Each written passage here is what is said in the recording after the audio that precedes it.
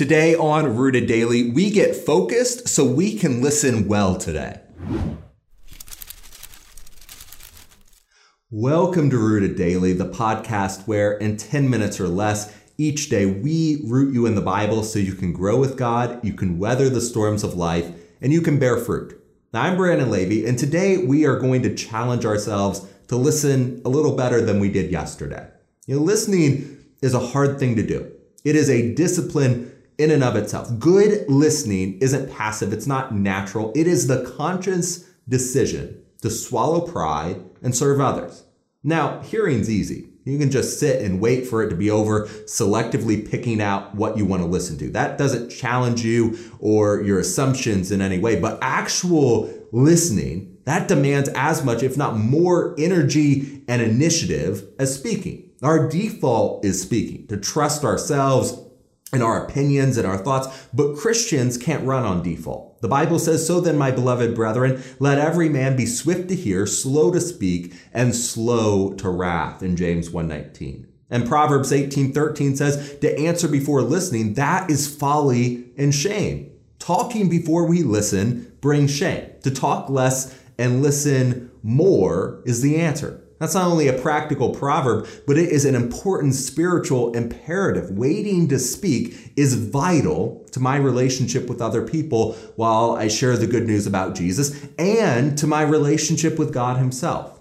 This verse in the first chapter of James is one that we should write down on a Post-it note and keep front and center all the time. Be quick to listen, slow to speak, slow to become angry. We need that constant reminder. Number one, because it's important. And number two, because it runs contrary to our default. And today, we're going to start with some practical steps we can take as soon as we finish up studying here to apply this instruction. First, to become a quicker or better listener, we should turn our focus from speaking into listening. Have you ever seen a conversation where nobody's listening? Both sides are just waiting for the other to pause long enough that they can interject with whatever they're thinking of saying. It's not really a dialogue. It's just two monologues going on next to each other with no real communication because nobody's listening. They're just speaking.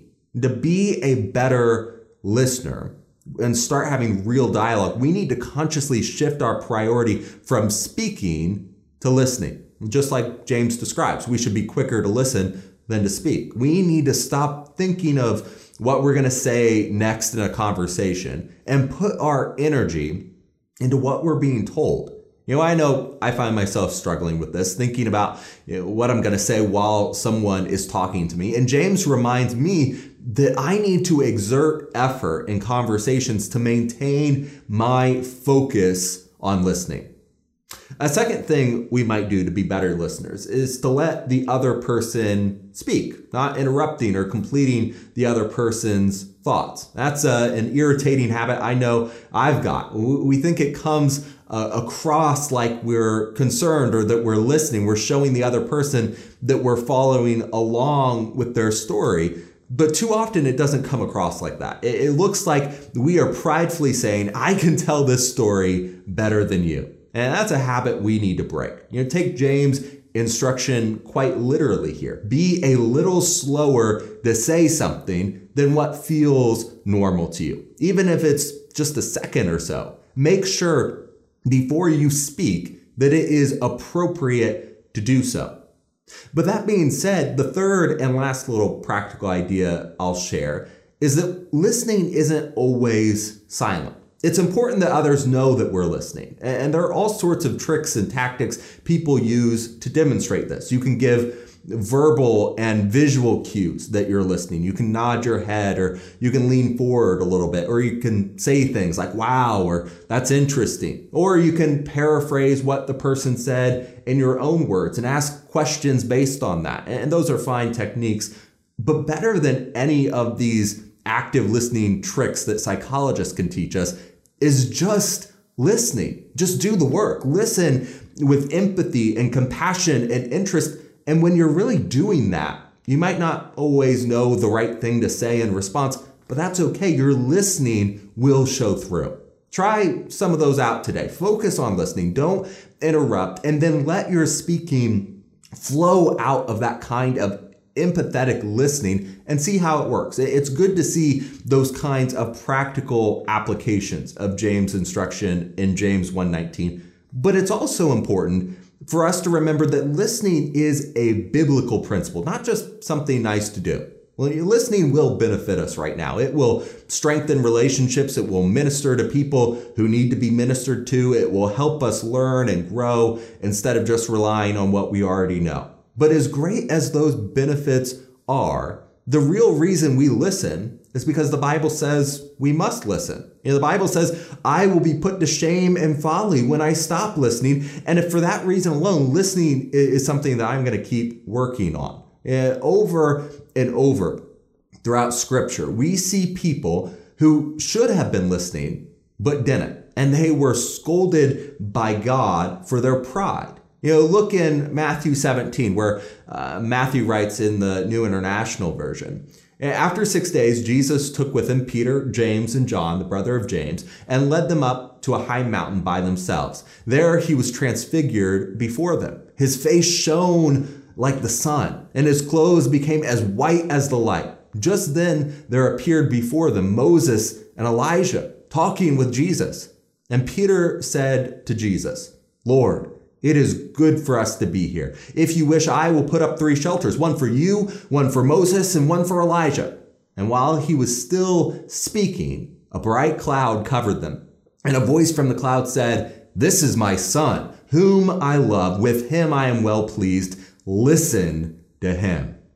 Meet Peter, the apostle who, if you ever feel like you have trouble listening, he's going to give you a little comfort because he clearly had a hard time in this department. Time after time, Peter failed to heed the instruction that James later gave to Christians. Be quick to listen, slow to speak, and slow to become angry. And thank God we have Peter to show us there is some hope for the rest of us, that we too can overcome this habit of being too quick to listen. But here in Matthew 17, Peter is in this unfamiliar situation, and his first instinct is to start talking. And he's saying good things. He must have been stunned by what he saw. And the first thing out of his lips was this request to serve God.